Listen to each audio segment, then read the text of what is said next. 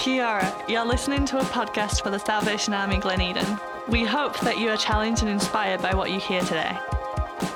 If you are ever in Auckland, join us each Sunday at 9:30am or visit salvationarmy.org.nz for more information on the work we do in Aotearoa.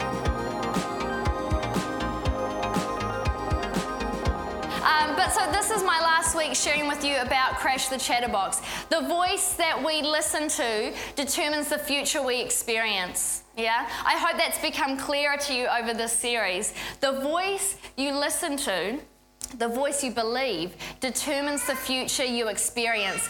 And we're not talking about the voices around us of people. That's a whole nother topic. But what we're talking about is the voices in our minds, the ones that make us feel crazy, like crazy people. The voices that from the moment you get up lie to you about who you are. They lie to you about insecurity, telling you that you're never good enough, that you're never going to be good enough. They lie to you about fear. They make you worried. They make you afraid when God actually desires to love you and protect you and let you know it's going to be okay, even if you experience hard times in your life. And it also lies to us. It lies to us with what we're looking at today, which is discouragement. It discourages us, the voice of the chatterbox. So, who's got their Bibles with them, their Bibles? We're going to look at the topic of discouragement by looking at Joshua, and to look at Joshua, we need to be in the book of Numbers. So Numbers is in the Old Testament. If you have a Bible, if you have a phone, this is super easy. You just Google Numbers, and I'm sure it'll come up. Numbers chapter 13. And we're looking at discouragement this morning because I'm not going to ask you, what will you do if you get discouraged? I'm not going to ask you that this morning because the reality is that you will.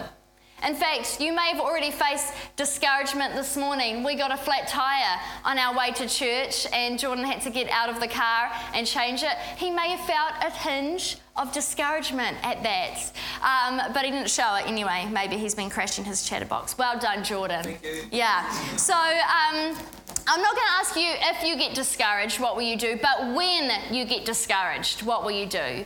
Because the thing about discouragement is a good way to explain it, of what happens to us in our lives when we feel this way, when we just feel down, when we feel like, oh man, is that there's a gap. There's a gap between what we expected and the reality of what we experience. Does that make sense? Discouragement creeps into our life when there's a gap between what we expected and what we currently experience. So we're looking at someone in the Bible today who experienced a gap in between what they expected and what they were experiencing. So we're looking at Joshua and his Israelite friends. Now the background of this story is that Moses, do you remember my man Moses that we talked about a few weeks ago? A guy that God chose in the Bible to take a group of people, the Israelites, the Jewish people, who had lived in slavery for hundreds of years under the Egyptian people. And they were oppressed and cruelly treated and suffered for generations. And then God showed up and said, no more will my people be treated this way. And through Moses, he rescued the Israelite people, the Jewish people, and they escaped their slavery in Egypt. Isn't that awesome?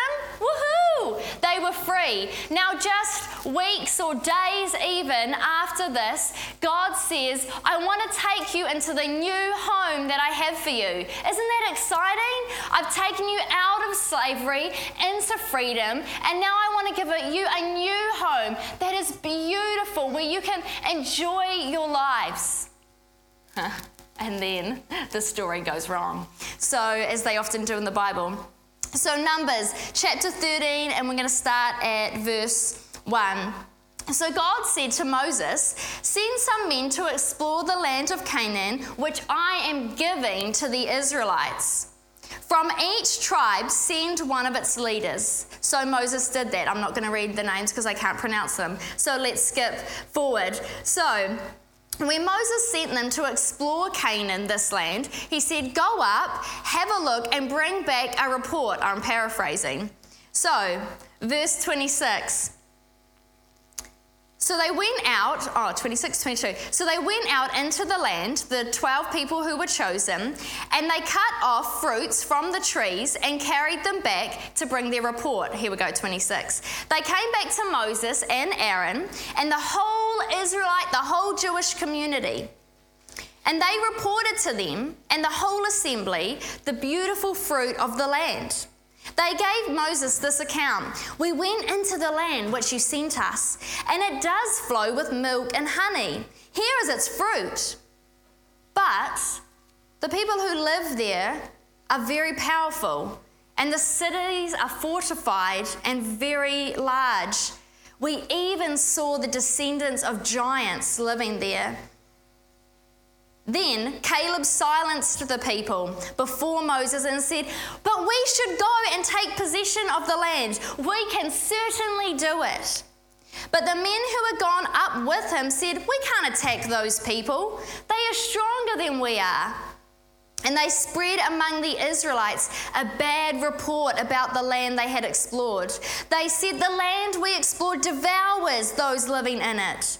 All the people we saw there were giant in size. Chapter 14, that night all the people of the community raised their voices and wept out loud.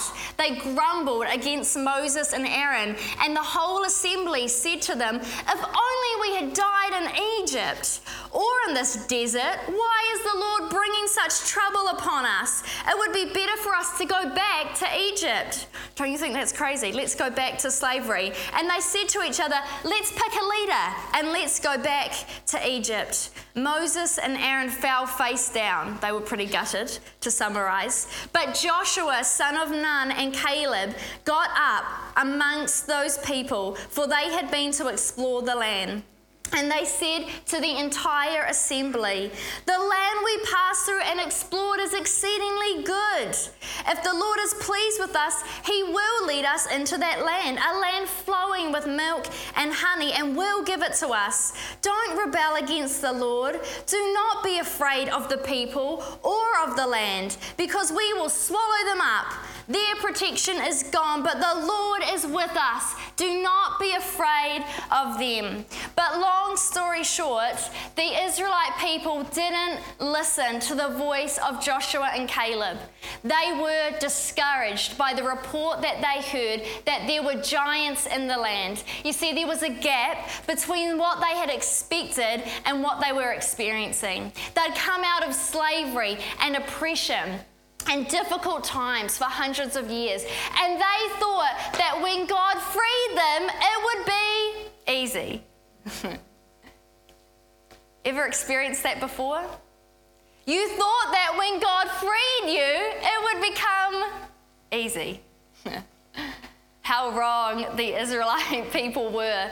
God had promised them a land, but they had to work for it.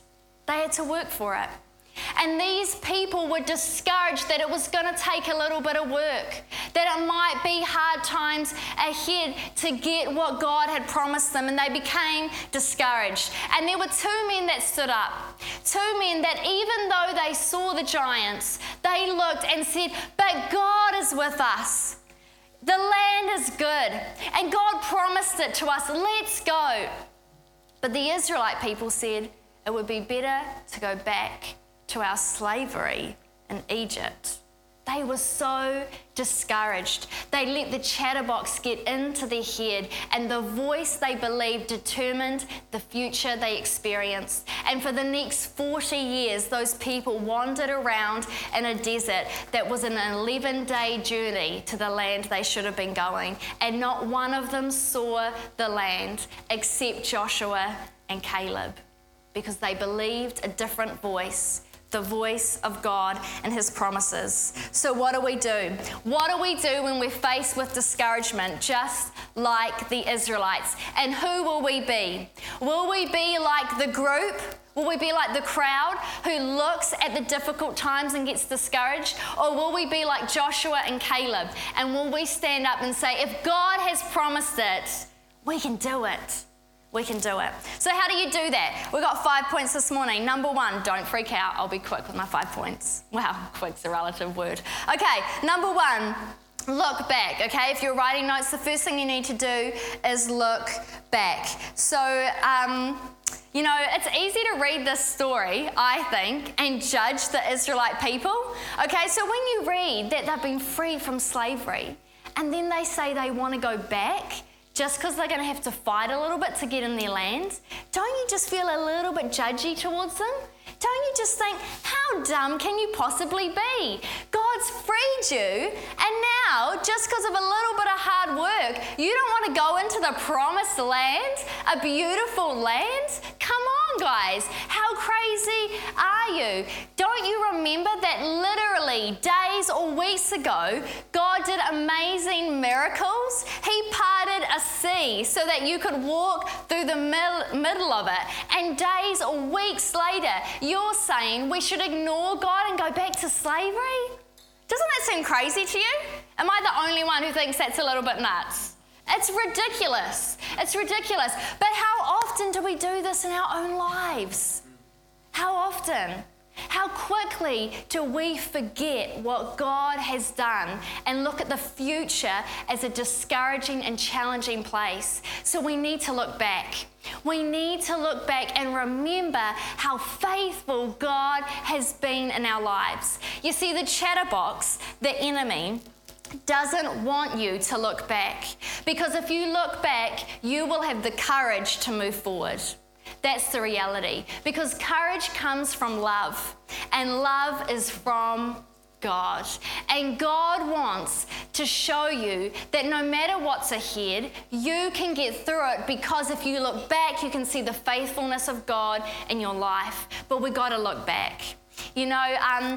Growing up with just my mum and my two younger sisters, we didn't have a lot of excess money. Now, we weren't poor, okay? I don't like the term poor. And just on a side note, I think we need to have a bit of conversations with our kids, with our young people, with each other, because it's not a young person thing, it's a people thing, about the difference between not having everything you want and not having everything you need, yeah? Because I hear quite often people describing someone or something as being poor when what they're actually talking about is not having everything they want. So let's be careful of our consumer attitude, yeah? Poverty is about not having everything you need. And I hope that through self-denial, you've been able to understand that if you have a house to sleep in, if you have food to eat, if you have someone who loves you, you are among the richest people on this earth, yeah? So let's rewire our definition of poverty in our minds. So I wouldn't say that my family was poor. We had everything we needed, but we didn't have a lot of excess, okay? So my mum, as a single parent, working 2 jobs to look after her 3 children, she had to be careful with her money. She had to be careful with her money. Does anyone remember coupon books? Yeah, a few of you? So my mum was all about coupon books, and she would sit every day that the newspaper came and she would cut out every single coupon. And it would take her a long time because she knew that every dollar saved counted. Yeah, and so she would take whole piles of coupons to the supermarket to give to the person serving her so that she could save us some money in different areas. And she would sit every night and she would go through what she had spent, and she would go through her checkbook, and she would make sure that we had everything we needed and that we were looked after. She was very careful with her money. But I remember one day going to see my mum. She was sitting on her bed in her room, and she was counting her money, and she had her little box out that had little envelopes of money in it. And I picked up one of the envelopes and I had a look, and on it said tithe. And I remember asking my mum what this was all about. What's this money, this tithe money in this envelope? And my mum explained to me how when God sets us free, when God loves us, when God gives us the hope and the future that she had been given, that she made a commitment to give back to God. And tithing is about financially giving back. It's about saying that I will not allow money to be one of the things that controls me, but actually that I give of my money first and foremost to the God who gave me the opportunity to have any in the first place. And my mum said to me, and I will never forget it, she said to me, Missy, when you start giving to God, when you start tithing, remember this: no matter what happens in your life, never stop giving first to God. Because I will tell you this, even through all the difficult times we've been through, God has always been faithful to us. Always been faithful. And even when I haven't had much and I haven't known where the money was going to come from, I've given my tithe to God and we have never gone without. It was a powerful moment of my mum looking back on the faithfulness of God and showing me that there is always reason to trust the one who loves us. Always. But we've got to look back. We've got to do that. So, the next thing, number 2, we've got to look up. We've got to look up. So, Genesis chapter 15, verse 1 to 6. I want to read you the story of another man just quickly who experienced discouragement in his life. A man named Abraham. And he was like an old dude, like 80, 90 years old, okay? And he wanted to have children his whole life. And he never had any children with his wife. And so he was feeling discouraged. And I'm going to read to you what he says in this moment. Let me just check that I'm in the right place. Okay. After this, God came to Abram in a vision and said, "Do not be afraid, Abraham. I am your shield, your very great reward." But Abram said, "God, what can you give me since I remain childless? And the one who will inherit my estate is Eliezer of Damascus." And Abraham said, "You have given me no children, so a servant in my household will be my heir." But then the word of the Lord came to him, "This man will not be your heir." And he took him outside and said, "Look up at the heavens and count the stars, if indeed you can count them." Then he said to him, "So shall your offspring be." And Abraham believed the Lord, and it was credited to him as righteousness. We can't stop the chatterbox from whispering into our lives. We can't. But we can decide where we're going to look when the chatterbox speaks to us. This is the story of a man who was so discouraged because there was a huge gap between what he'd expected out of life and what he was experiencing. But let me tell you the power of this verse. Have you ever been camping before? Ever been camping? Yeah, a few of us have. Dirk, I'm loving the haircut.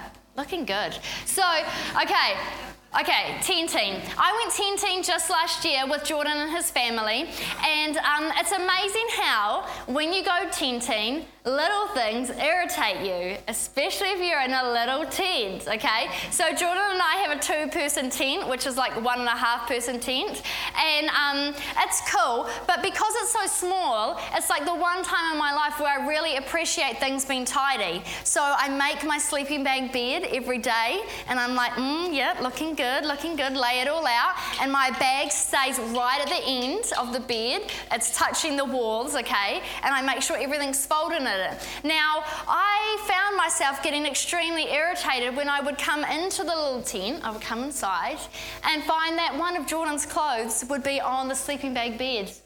Oh my goodness, we have such a small amount of room and there's like a jersey on the bed. Oh my goodness. But it's because I'm in this tiny space. And it's all I have, right? And so everything in it frustrates me if it's not perfect because it's so small. It's so tiny. And Abraham was in a situation like this, in his head. Here he is inside a tent, not just physically, but mentally. And here he is inside his mind, and it's his whole world, and he's consumed by this expectation gap. And so he's sitting there inside his tent, and he's saying, "God, I'm so discouraged. God, I don't have a child, and I thought I would have a child. It's the only thing I ever really wanted, and I don't have it, and I don't understand how you can say that I'm blessed or I'm loved when there's this huge gap. And I'm feeling so discouraged, God. And then God says to him, Abraham, look up, get out of your tent. And so Abraham, who is consumed in his mind about what is happening and what he's not experiencing, and God calls him out of the tent, and he says to him, walk outside, and he asks him to come out of the small place he's been living, and the small place he's been living in his head, and he says, look up at the stars. Can you even count them? Each one of those stars, the size of your sun, created by me, held by me in my hand. Abraham, look up. Look up. Look how big I am. Look how powerful I am. You've got to get out sometimes of your own mind where the chatterbox consumes you. Walk outside and look up. Because God is big. He's always been big. But in your mind, he's limited. So we've got to look up. The third thing is we've got to look out. So we can't stop the chatterbox from whispering to us, but guess what? You can feed it. You can feed your chatterbox and you can make it grow.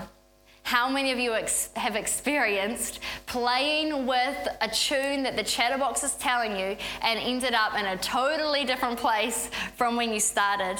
You know, discontentment will feed the chatterbox faster than anything else in your life. So I've got to ask you this morning, what are you feeding into yourself? And we've got to look at some real practical things this morning. What kind of TV and what kind of music are you listening to? Does it lift you up? Does it encourage you? Or does it bring you down? Because if it brings you down, I've got to ask you the question why you're watching it or why you're listening to it. Because if you feed the chatterbox, it will feed your mind. And you will become discouraged and discontent. I've got to ask you, who do you follow on social media? Who do you follow? You know, I follow this girl on social media. I won't name her in case you start following her too and also get discouraged. But her life looks totally perfect. She has perfect hair and she has a perfectly groomed dog and a perfect house. And I love watching her on my social media, but it's also really discouraging because I think, how can someone have a life that's so perfect? But the thing is, I choose to follow her. And if I look through my social media, actually I choose to follow a lot of people who portray perfect pictures of their life, and then I wonder why I feel discouraged about my own. Maybe it's because of the people I follow. Maybe it's because of the people I follow. So we need to look at what we're following on our social media. The thing is that although discontentment will feed the chatterbox faster than anything else, gratitude will shut it down faster. Gratitude will shut it down faster. You know, there's actually a lady in our church family, and her name is Melissa Brennan, and I don't know if you know her, but she's a beautiful lady, and I follow her on social media. And let me tell you why Melissa Brennan encourages me, because she struggles with some health issues. And if you follow her on social media, you'll know this because she talks very openly about it. But you know what? Almost every day she posts a picture of a sermon that she's listening to or a Bible chapter that she's reading. She says how excited she is to hear God's word. She talks about how even on the days when she can't get out of bed, that she's thankful that God has given her life that day. Gratitude. And it's not just powerful for her, it's powerful for me. Because on a day when I'm out and I'm active and I'm discouraged, when I see a post from a woman who can't even leave her flat, but she's praising God that she has the gift of life, man, I change my attitude. I do. I change my attitude. Gratitude is the fastest way to beat the chatterbox. So what are you grateful for? You know, if I said to you that I ate 5 blocks of chocolate this morning and I was feeling like I was going to throw up, and then I said to you, I think I'll eat another block of chocolate. Wouldn't you think I was crazy? If I was about to throw up, I was so sick from all the chocolate, and then I said to you, I'm just going to eat 1 more block, you'd think I was insane. But this is what we do in the way we feed our lives. We're feeling down, we're feeling depressed, we're feeling discouraged, and so we go and listen to Metallica. Now, I'm not saying anything against Metallica, but maybe that's not helpful when you're discouraged. Or we go and watch a movie about World War II. Maybe that's not helpful in the times we're discouraged. Maybe we need to think about how we're feeding our lives. So we need to look out for discouragement. If you're being negative, if you're being pessimistic, if you're being overly sarcastic, I need to let you know this morning that the chatterbox has control of you, that you are feeding your discouragement, and you need to look out. You need to decide how you can be grateful. The fourth thing is you need to look around. And this is simply to say that one of the ways that we can be thankful is to surround ourselves with people who will encourage us, who will help us find things to be grateful for. You know, when I lived in Wellington, I had a friend, and every Friday we would go out for lunch and talk about God. Every Friday. And we would discuss how our relationships with God was doing. We would pray for each other. We would ask each other difficult questions. How are you really doing? How are you and Jesus actually going? Are you growing in your faith? What do you need help with? How can I encourage you? And when I moved to Auckland, I knew that I wasn't going to have that anymore. That person was going to be quite far away. So I had to look around. Yeah, I can't leave it up to fate to do something for me. I have to actually be proactive and go, if I want to grow in my faith, if I want to be encouraged, I've got to look around. I've got to make new friends. I've got to ask people to ask me difficult questions. I've got to give them permission to do that. I've got to call someone when I'm feeling discouraged and say, hey, can you pray with me? I've got to text people and say, hey, I'm not feeling great today. Can you say a quick prayer? Look around you. Look around. You know, I was away at a conference this week for officers, and one of the speakers, Peter Farthing, said something that I thought was really awesome. He said, we cannot do God's part, and He will not do ours. He will not do ours. Don't you think that's a bit of a challenge? If you're feeling isolated, if you're feeling discouraged, you've got to do your part. You've got to look around. You've got to help yourself be encouraged. Number 5, you've got to look beyond. On the days when you don't want to get out of bed, it's time to get out of your head. On the days when you can't get out of bed, it's time to get out of your head. You know, when I was in high school, I was lucky enough to get to go on a missions trip to Fiji with my officers who were Fijian, Joe Sarevi and his wife Janine, who is from here, from New Zealand. And we were really excited about this trip, like really, really excited. And it was going to be so much fun, and we were going to help these local Salvation Army churches. We were putting on shows for kids, and it was going to be a really good time. And when we got there was one story that really stood out to me that I really remember, and it really impacted me. See, we'd been going around these slum villages giving out food parcels to people. So we'd go into their home, we'd sit in their house, we'd give them these food parcels, and we'd pray with them and sing a song with them. And it was a really, really blessed time. Now, at the end of this trip around these slum houses, a lady had come with us, and she was one of the local volunteers at Suvakua. And she was helping us, she was translating for us, she had helped us pick the right food for these families. And she was such an amazing person. She was full of joy, full of excitement about going to these families. She said to us after how thankful she was that we'd helped. She was so grateful. Thank you for helping these families. Oh, I've had so much fun. And we spent that time hanging out with her, and then she went on her way. And a couple of hours later, someone else, the corps officer, came up to us. And they said to us, you know, the woman who was volunteering, who was helping you get the food and who was coming with you to pray for these families, who thanked you so much for helping the community. And we were like, yeah, she was awesome. We loved her. And they said to us, did you know that she lives in a slum village herself? And her family have absolutely nothing. Nothing. And we had no idea. We had no idea. And so we went out and we got a big food parcel for her and her family, and she was just overwhelmed with gratitude, but said she hadn't expected it at all, and that she does what she does because of her love for God and others. And I'll tell you what was amazing about that experience is that I realized that I was on a trip that was doing way more for me than I was doing for it.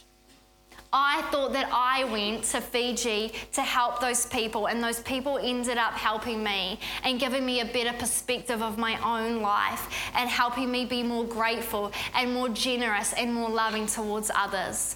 You know, sometimes when we're having a bad day and we can't get out of bed, staying in bed is the very worst thing that we can do.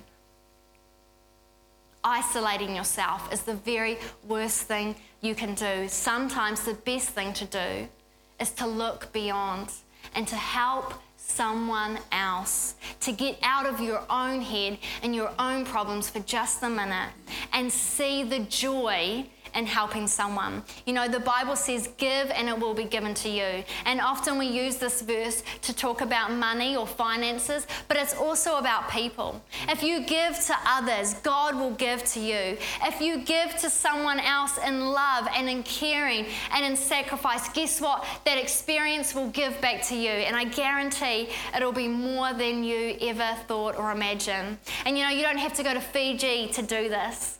You know, every week that I go downstairs to our kids program at Generate, and I get to hang out with kids whose families are not perfect, whose lives are not perfect, and I get to be someone who gets excited about the things that they're doing well at. I get to tell them that God loves them. I get to high-five them. I get to make them feel special. Do you know what a privilege that is? Do you know that does way more for me than I do for them? Because I remember how big God is and how much He loves us. So we've got to look beyond. We've got to help other people if we're stuck in our own head. And the last thing is we've got to look in. We've got to look in. Sometimes the only person who can encourage you is you. And it might seem a little bit like a sad reality, but it's just true. There's not always going to be other people around us to help. So sometimes we've got to look in, and we've got to use the weapons that God has given us. We've got to start looking at the music, at the sermons, at the podcast. We've got to be at church. And I'm speaking to the converted, right? But church is a place that you should be able to come and experience the presence of God. And if you're here this morning and you're not expecting that, then can I encourage you to start expecting it? Because God is here this morning and He can meet you where you're at. And if you're feeling discouraged and if you're feeling hopeless, if you open yourself up to the Holy Spirit, He can work in your life this morning and give you something to encourage you for the rest of the week. So we've got to look at these weapons that we have. You know, I love this quote from Holly Furtick. She says, the enemy is not creative. Don't you love that? Because creativity comes from God. The enemy is not creative. He uses the same lies over and over again in your life. So all we have to do is identify what they are and then use the weapons to beat them. Use the word of God. When we're facing insecurity, we need to use the promise of God that says, I am enough. I am everything that God needs me to be. When we're faced with fear or worry in our lives, we need to use the promise of God. He will. He will protect me. He will be on my side. He will keep me safe. He will continue to love me. When we're faced with shame and feeling condemnation, we need to say to ourselves, He has. He has forgiven me. He has defeated death itself. He has. And when we're faced with discouragement, we need to say the promise of God, I can. God says, I can. I can. I can do this, just like Joshua. 40 years after Joshua's faithfulness, God tells him to go back to the land, the promised land, and take it. And I want you to listen to the words that God says to Joshua. And as we do, I'll just invite the music team to come up because I'm at the end of what I wanted to say today. But I want you to hear these words from God, not to Joshua, but to you, if you're feeling discouraged this morning. Joshua, now then, you and all these people, get ready to cross the river into the land I'm about to give you, to the Israelites. I will give you every place where you set your foot, as I promised. Your territory will extend from the desert and from the great river. No one will be able to stand up against you, even the chatterbox, all the days of your life. As I was with Moses, so I will be with you. I will never leave you nor forsake you. Hear these words for yourself this morning. God says to you, be strong and courageous, because you will lead people to inherit the land I promised to give them. Be strong and very courageous. Be careful to obey what I've commanded you. Don't turn to the right or the left so that you may succeed in what you do. Meditate on my promises, on my scripture day and night. Have I not commanded you? God says, be strong and courageous. Do not be terrified. Do not be discouraged. For God will be with you wherever you go.